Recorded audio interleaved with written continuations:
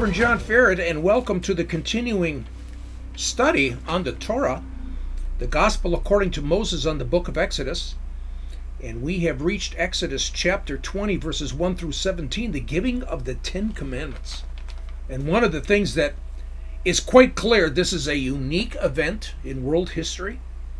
It's a special event in world history, and on top of that, it's critical. It's a critical event in all of world history.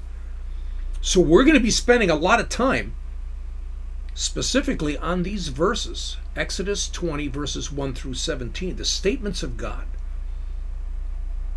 There's so much that we missed in this, you guys. And this event testifies of Messiah Jesus. Remember in John 5:39, Jesus says, all scripture testifies of me.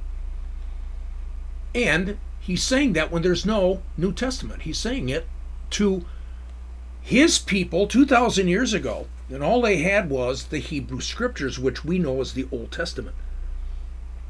So I am doing a series of lessons on Exodus 21 through 17, and I've already done 3 video lessons that were an introduction to the Ten Commandments. And like I said, I can't believe, when you take a look at the introduction videos, I think you're going to agree with me. It's just quite amazing how much we've missed. I really suggest that you watch those introductory videos before you even continue with this one, which is lesson 4 in the entire series. How do you get them? It's really, really simple. Go to the website, www.lightofmenorah.org. Remember, menorah is spelled M-E-N-O-R-A-H. And Light of Menorah, no spaces, no caps. Treat it as one word, www.lightofmenorah.org. When you get there, look for the YouTube icon, which will be on the right side. Click on it. That will take you to our YouTube channel. And once you're there at the YouTube channel, look for the word playlists. Playlists. I have grouped all of the lessons that I have done on everything into various groupings, playlists, if you would. Click on playlist and look for 10 Commandments. Once you go in there, you'll be able to see video lesson 1, parts 1 and 2, video lesson 2, parts 1 and 2, and video lesson 3, parts 1 and 2. And again, all the lessons, this audio podcast, for instance, will be there as well.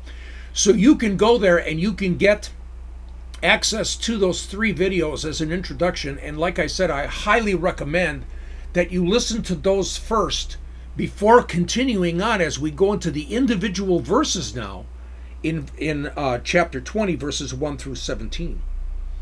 So finally, let's begin our lesson 4, the 4th lesson in this series on Exodus 20, verses 1 through 17. And we're going to focus in on Exodus chapter 20, verses 1 through 2. Reading from the New American Standard, it says, "Then God spoke all these words, saying, I am the Lord your God, who brought you out from the land of Egypt, out of the house of slavery." Now, just a comment, we're studying the 10 Commandments, but the original wording is Aseret HaDevarim, the 10 statements, the 10 words. So when we read verse 1 here in chapter 20, it really is Veidaver Elohim et kol HaDevarim. And we have to recognize the word HaDevarim. HaDevarim is statements or words. The word commandments, mitzvahot, or the commandments, ha-mitzvahot, is absent. It's the 10 statements of God. And we found out that 10 Commandments is actually a mistranslation of the church back in the late 1500s. They translated Aseret HaDevarim, the 10 statements, as 10 Commandments.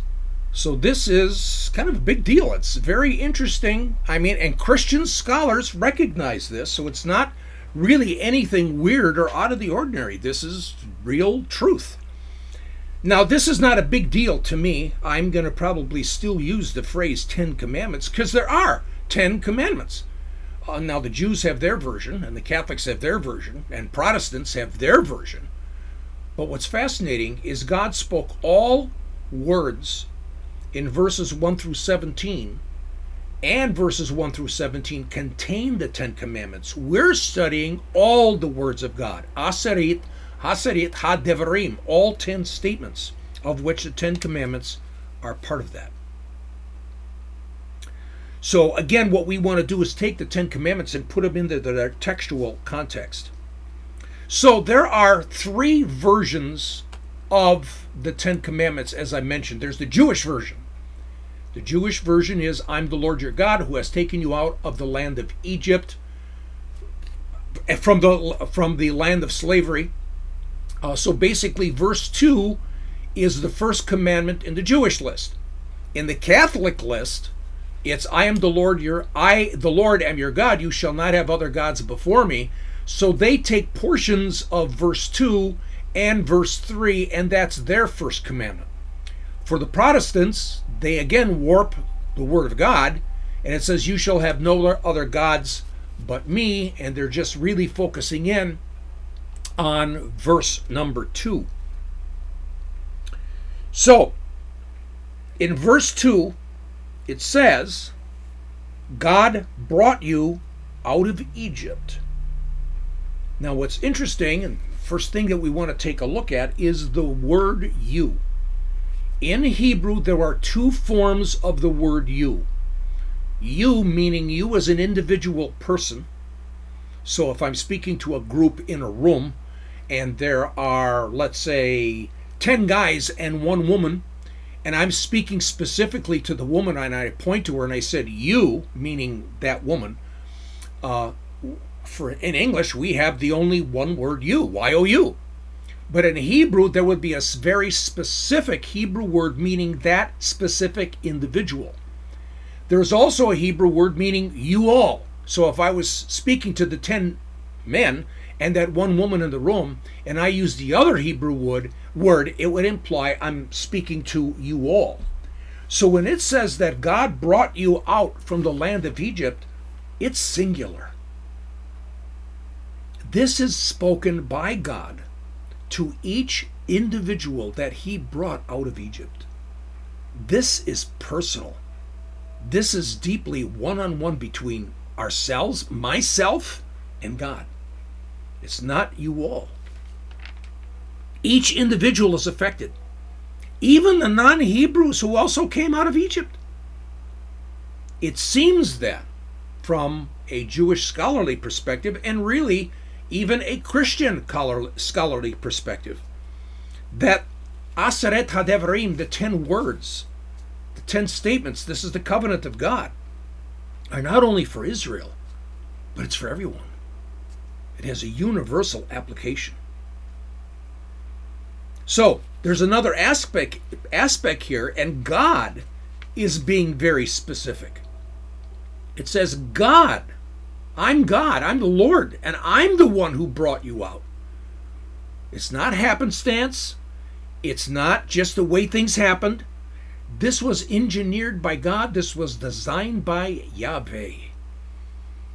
Now remember, I use the word Yahweh. Some people say God's name is Yahweh. I have a problem with that because in Hebrew there is no W sound. So I believe it's Yahweh. I have a whole reasoning behind why I say it's Yahweh. Some say Yehovah, and others have other ways of saying God's name. I happen to say that the pronunciation is Yahweh. But that's not a hill I want to die on. So when we take a look at this, we take a look at the first commandment, and with regards to the first commandment, the Jewish version includes, I am the Lord God who brought you out of Egypt. But in the Catholic and Protestant versions, it's totally left out. And I ask myself the question, why? Now, maybe it's because for Catholics who are non-Hebrews, non-Jews, and Protestants, they'll say, well, it's not that God took us out of Egypt, but he took the Hebrews out of Egypt. So we're going to leave that out. And perhaps that's exactly what they did. Perhaps, though, the Catholics and Protestants could have phrased it this way. I would rather so line up with God's word. Maybe they could have phrased it this way. I am the Lord your God. I brought Israel out of Egypt. You shall have no other gods before me. Why couldn't they just add that phrase in there to recognize who God is? Rephrasing it clearly shows who is our God. It's the God of the Jewish people. It's the God of the Christians, God of the Gentiles. Oh, we may differ on our aspects of Messiah, but we can't differ on our God, the God of Abraham, the God of Isaac, the God of Jacob, the God of Israel. Now, such a rephrasing may have eliminated an older heresy. And I don't know if it's still around today, but you may hear that some Christians said that there was a God of the Old Testament and a God of the New Testament. They were two separate gods. And that was a heresy right from the get-go. It definitely is not true. So maybe the Catholics and maybe the Protestants could have said, I am the Lord your God. I am the ones who brought Israel out of Egypt. You shall have no other gods before me. That would have really set the stage and established the foundation of who our God is. Jew and Gentile, we're under one God, one true God, the only God, the God of Israel. So, is there another reason why it's stated this way? I am God. I am Yahweh. I am the one who took you out. Now, one of the things that is so critical in our study of Exodus is there is strong biblical support for the fact that the Hebrews, after Joseph died especially, assimilated into the Egyptian culture. Most turned away from the worship of Yahweh. Most turned away to worship the gods of Egypt. Now, we studied this in detail. This is in Video 2, Part 2, in this Ten Commandments series. You can find that, as I mentioned to you before, in the playlist at YouTube. And that's in Video 2, Part 2. Or you can go to the playlists there at the YouTube channel and look for the Gospel According to Moses, Exodus, all the lessons on Exodus, and look for Exodus Lesson 4, Part 2. And like I said, go to the website, look for the YouTube icon, click on that, look at playlists. One playlist is Exodus, and you can find Lesson 4, Part 2. Or the other playlist is the Ten Commandments, and find Video 2, Part 1, and you'll be able to, I think it's Video 2, Part 2. And in that video, again, I present the material about how Israel definitely assimilated into the Egyptian culture. And this is critical. It's critical for our study as we continue to go on. So, the Hebrews, coming out of Egypt, they knew many gods. I mean, you guys, we're at Sinai. We're only 50 days away from the first Passover. And they knew many gods, and they probably still do. Amun-Ra, the chief god of all of the gods.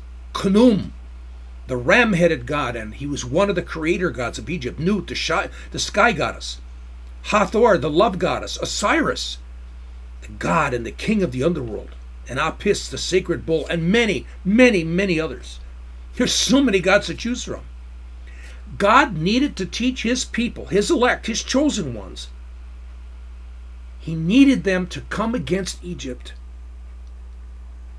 No, he didn't say, I'm the mighty creator. Why? Egypt had 3 mighty creators. Take your pick. Atum, Ptah, and Khnum. They had 3 different creation stories. So if God said to them, I am the Lord your God who created everything, that would be really to the Hebrews meaningless. Because they say, okay, that's the 4th creator God. Because we know 3 others in Egypt. But only God, the God of Moses, did this, no other. And Now the Hebrews could clearly see this distinction. Now remember, there are no commandments. In the original Hebrew, there are no commandments at all, no 10 commandments. Every place you read 10 commandments, that's been a mistranslation. And what we have is Aseret HaDevarim, the 10 statements of Yahweh. And so here we have God saying, I am the one who delivered you. I am the God who did all this. You experienced this since that first Passover night. Now some say that this verse 2, where I am the Lord your God who brought you out of Egypt and the house of slavery, is really a commandment to believe. Catholics and Protestants, remember, they add verse 3, and all of a sudden now they have a command, and that command is, you shall have no other gods before me. But there are Jewish scholars and there are Christian scholars who say that this first commandment, the Jewish commandment or the Catholic or the Protestant version, is really all about belief. But that makes no sense. Because when we take a look at this historically, the Jews already knew God. They had experienced him. They experienced God in the plagues. Moses had introduced them to the God of Abraham, the God of Isaac, and the God of Jacob.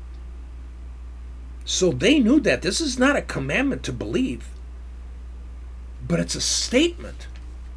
God's statement of a fact. I'm the one who did this. Now, all the Hebrews experienced all of it. They had an experiential knowing of God. Now, this is interesting because there's a specific Hebrew word that has a meaning that means experiential knowing. It's yada. Its Strong's number is 3045. And yada has the meaning of an experiential knowing. And this is what God wanted of them. Matter of fact, we go to Exodus 6:7, and we read, then I will take you for my people, and I will be your God, and here it is, and you shall know that I am the Lord your God. Yada. You're going to have an experiential knowing of who I am. This is what he's saying. Here's another one. This is in Exodus 8, verse 22. God says, but on that day I will set apart the land of Goshen where my people are living, so that no swarms of slaves will be there, in order that you may know. Okay, by experience, you're going to experience the fact that there were no flies there. So it's an experiential knowing. Yada. So it's not just by reading words that they say God exists. They experience God's actions and his miracles. And their relationship is based upon these actual facts that they actually saw. So they had faith, but God also gave them that experience. And remember, they already believed, so this is not a commandment to believe. It can't be. And Dennis Prager, in his Exodus commentary called Exodus, the Rational Bible, as a deeply religious Jewish man and excellent scholar, he makes a comment on this. Now, the reason why, going to Dennis Prager as a Jewish believer, he wrote his commentary on the Torah for his people, the Jewish people, but also for Christians. One of the reasons we share the same God. On top of that, we share the same Bible. The Old Testament is part of the Christian Bible. So we need to go into these very words of God, and to understand it from a Jewish perspective, from a Hebraic perspective, is exactly what Prager is doing, is critical. Now, Dennis would make a comment that he said, belief can't be commanded.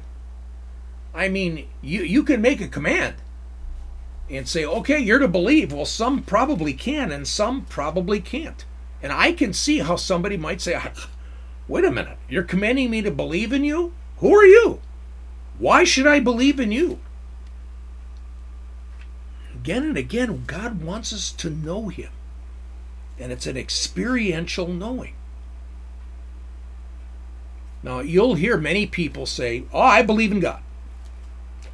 You can read in the literature of World War II from Nazi Germany that the Nazis believed in God. You will read that Islamic terrorists believe in God. There are many Christians that you'll say, yeah, I believe in God. And then you have to ask yourself, wait a minute, what do you mean? What do you mean about God? What do you believe about him? What are the specifics about God? You can see how important this is to try to figure out what the Nazis are saying when they say they believed in God. You can see how important this is when you're actually coming to an Islamic terrorist and say, what do you mean about believing in God? What are the specifics? Belief in God, anybody can say that, but knowing God, having an experiential knowing of him. This is what I've experienced of God. This is what I have seen of God. So maybe when you come to somebody and don't ask them this. Don't ask them, do you believe in God? Ask them, if you believe in God, what do you know about him? Did you hear that? Do you believe in God? Tell me what you know about him. Like in Genesis chapter 1, verses 1 through 3, God created the heavens and the earth. This is a fact. Now, but it's something we did not experience. So once we experience God, once we have an experiential relationship with him, and we start reading about the facts of God, we can add to those facts and tell other people more about the God we believe in. Now, Jesus, he's God. No doubt about it. Malachi 3:6, God says, I never change. And God wants us to know him. So let's read the words of Jesus. We're going to Matthew chapter 7, verses 21 to 23.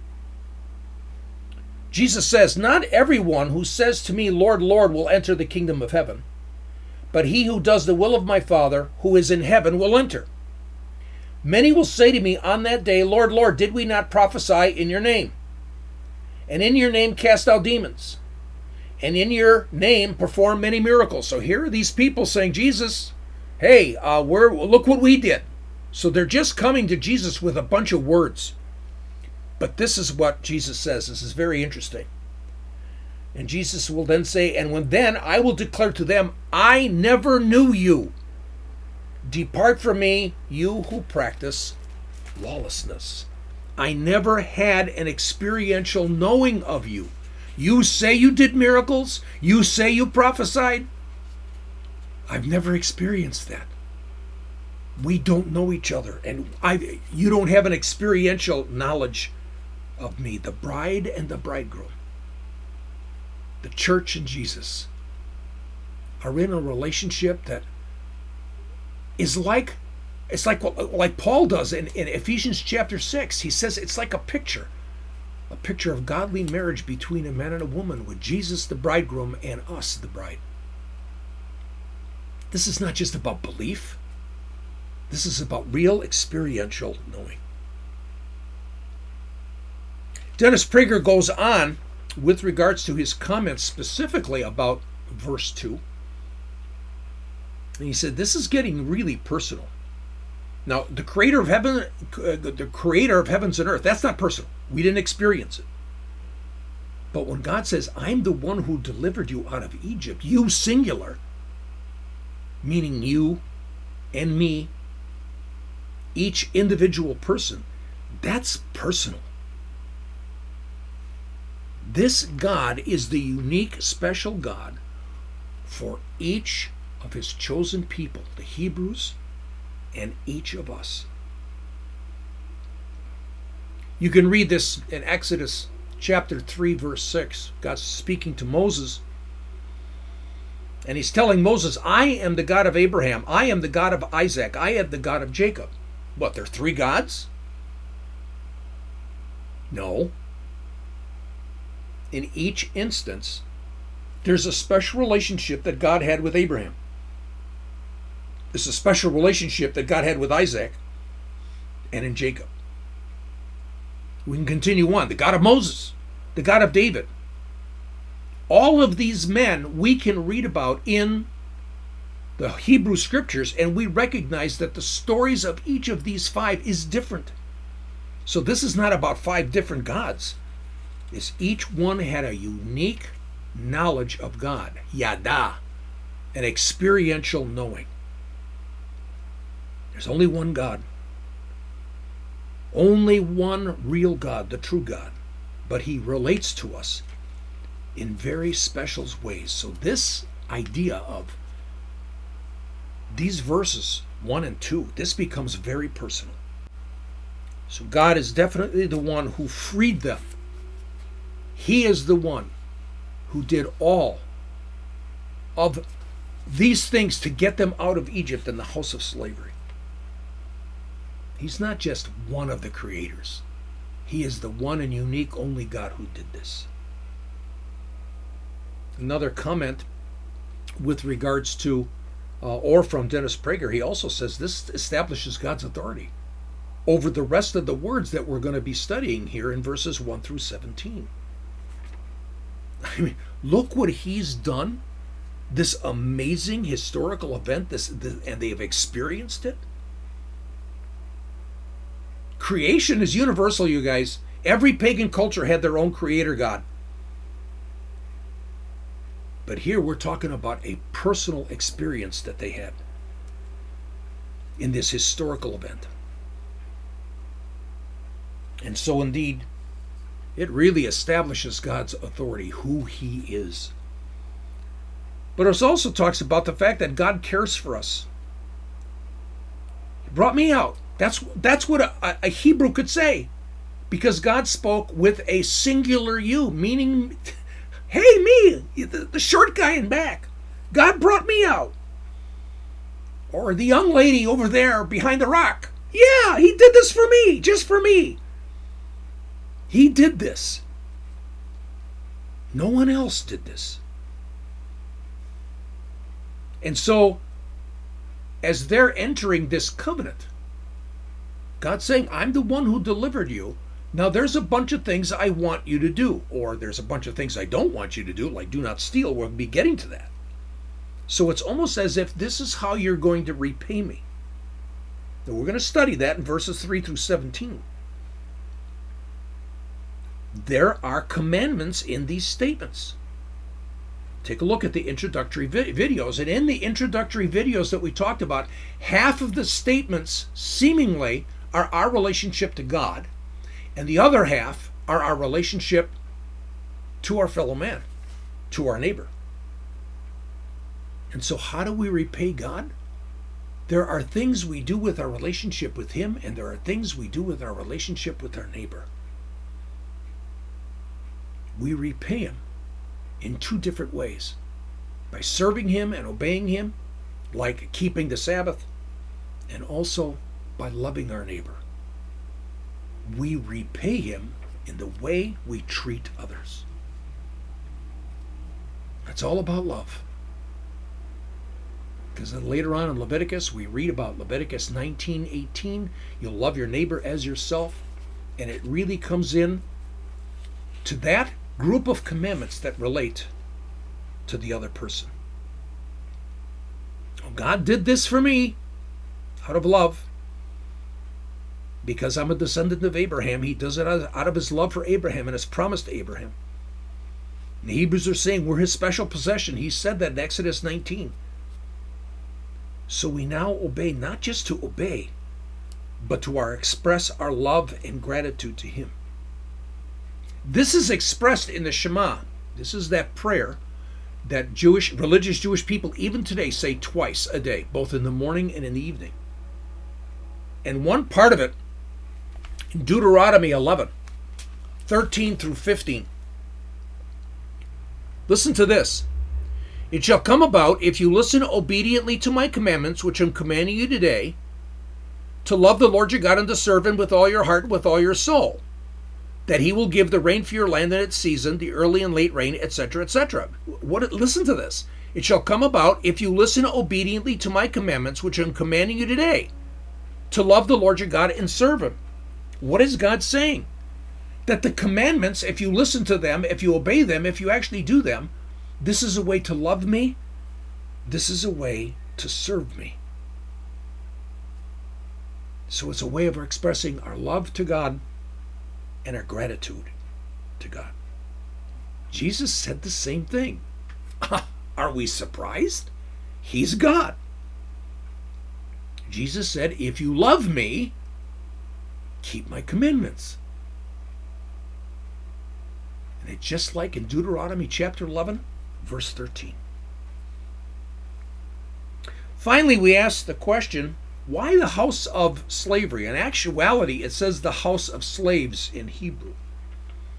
And again, I wanted to thank Dennis Prager. I love going into his commentary because he gives a real scholarly, intellectual way of looking at God's word. He wants to say, what does the word say, and not what the word doesn't say.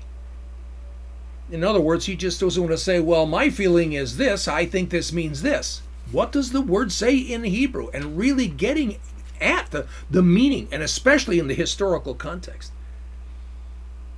So Prager talks about that you were brought out of Egypt from the house of slaves, not slavery.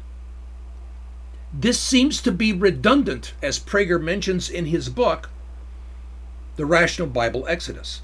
It seems like repeating, hey, I took you out of Egypt from the house of slaves. Isn't the house of slaves Egypt? And isn't Egypt the house of slaves? So why not just to say, I brought you out of Egypt?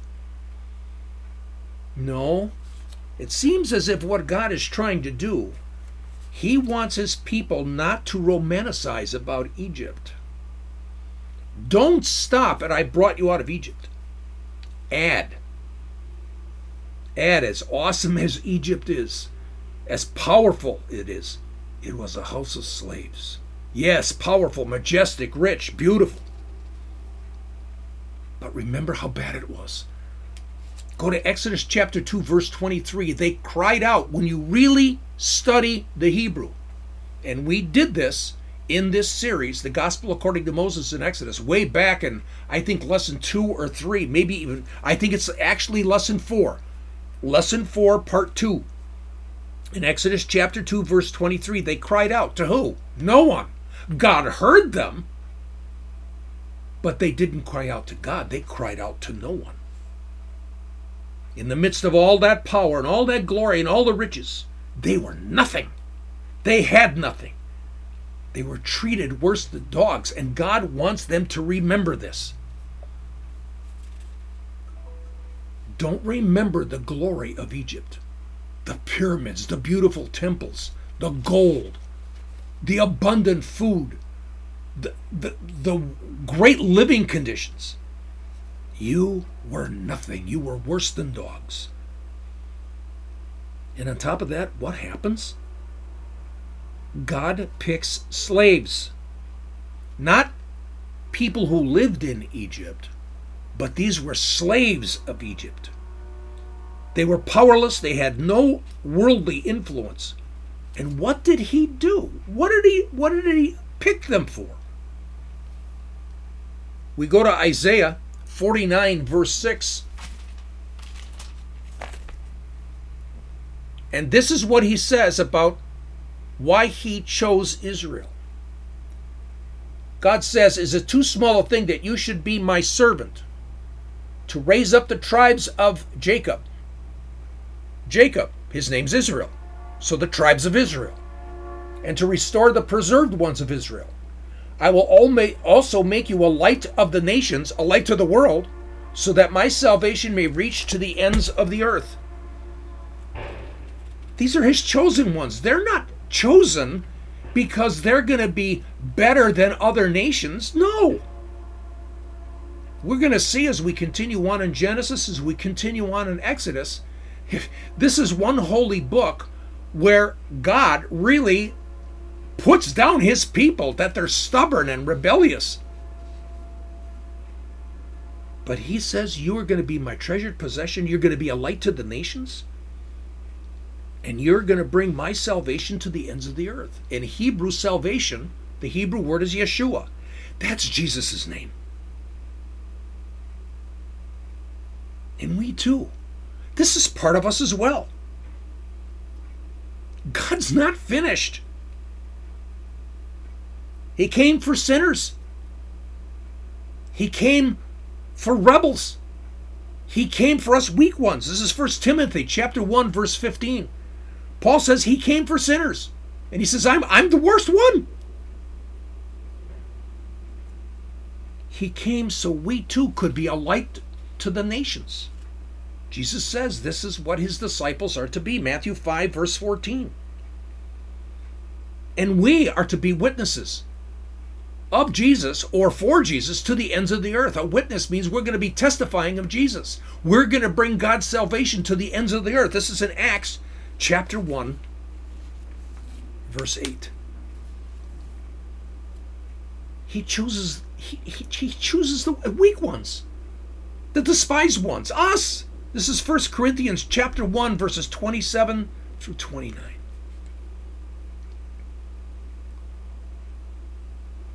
So we look at the Ten Commandments, and we see that verse 2 primarily is the Jewish first commandment. Part of the first commandment for the Catholics and part of the first commandment for the Protestants. But what's important, it says that God, Yahweh, he brought you out, each of you, out of Egypt and from the house of slaves. And we saw that the Catholic and Protestants leave this out. But now we're studying Elohei HaDevarim, God's statements. And we're seeing the Ten Commandments within those statements. As Yahweh did it, we see his plan, and his plan was to do it again. He was not finished.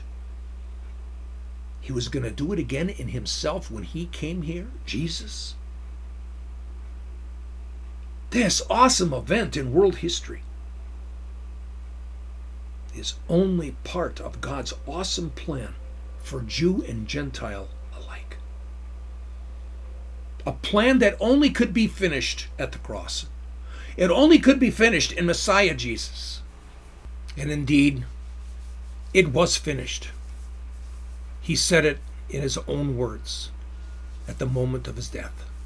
It is finished. Shalom. I'll see you in lesson 5.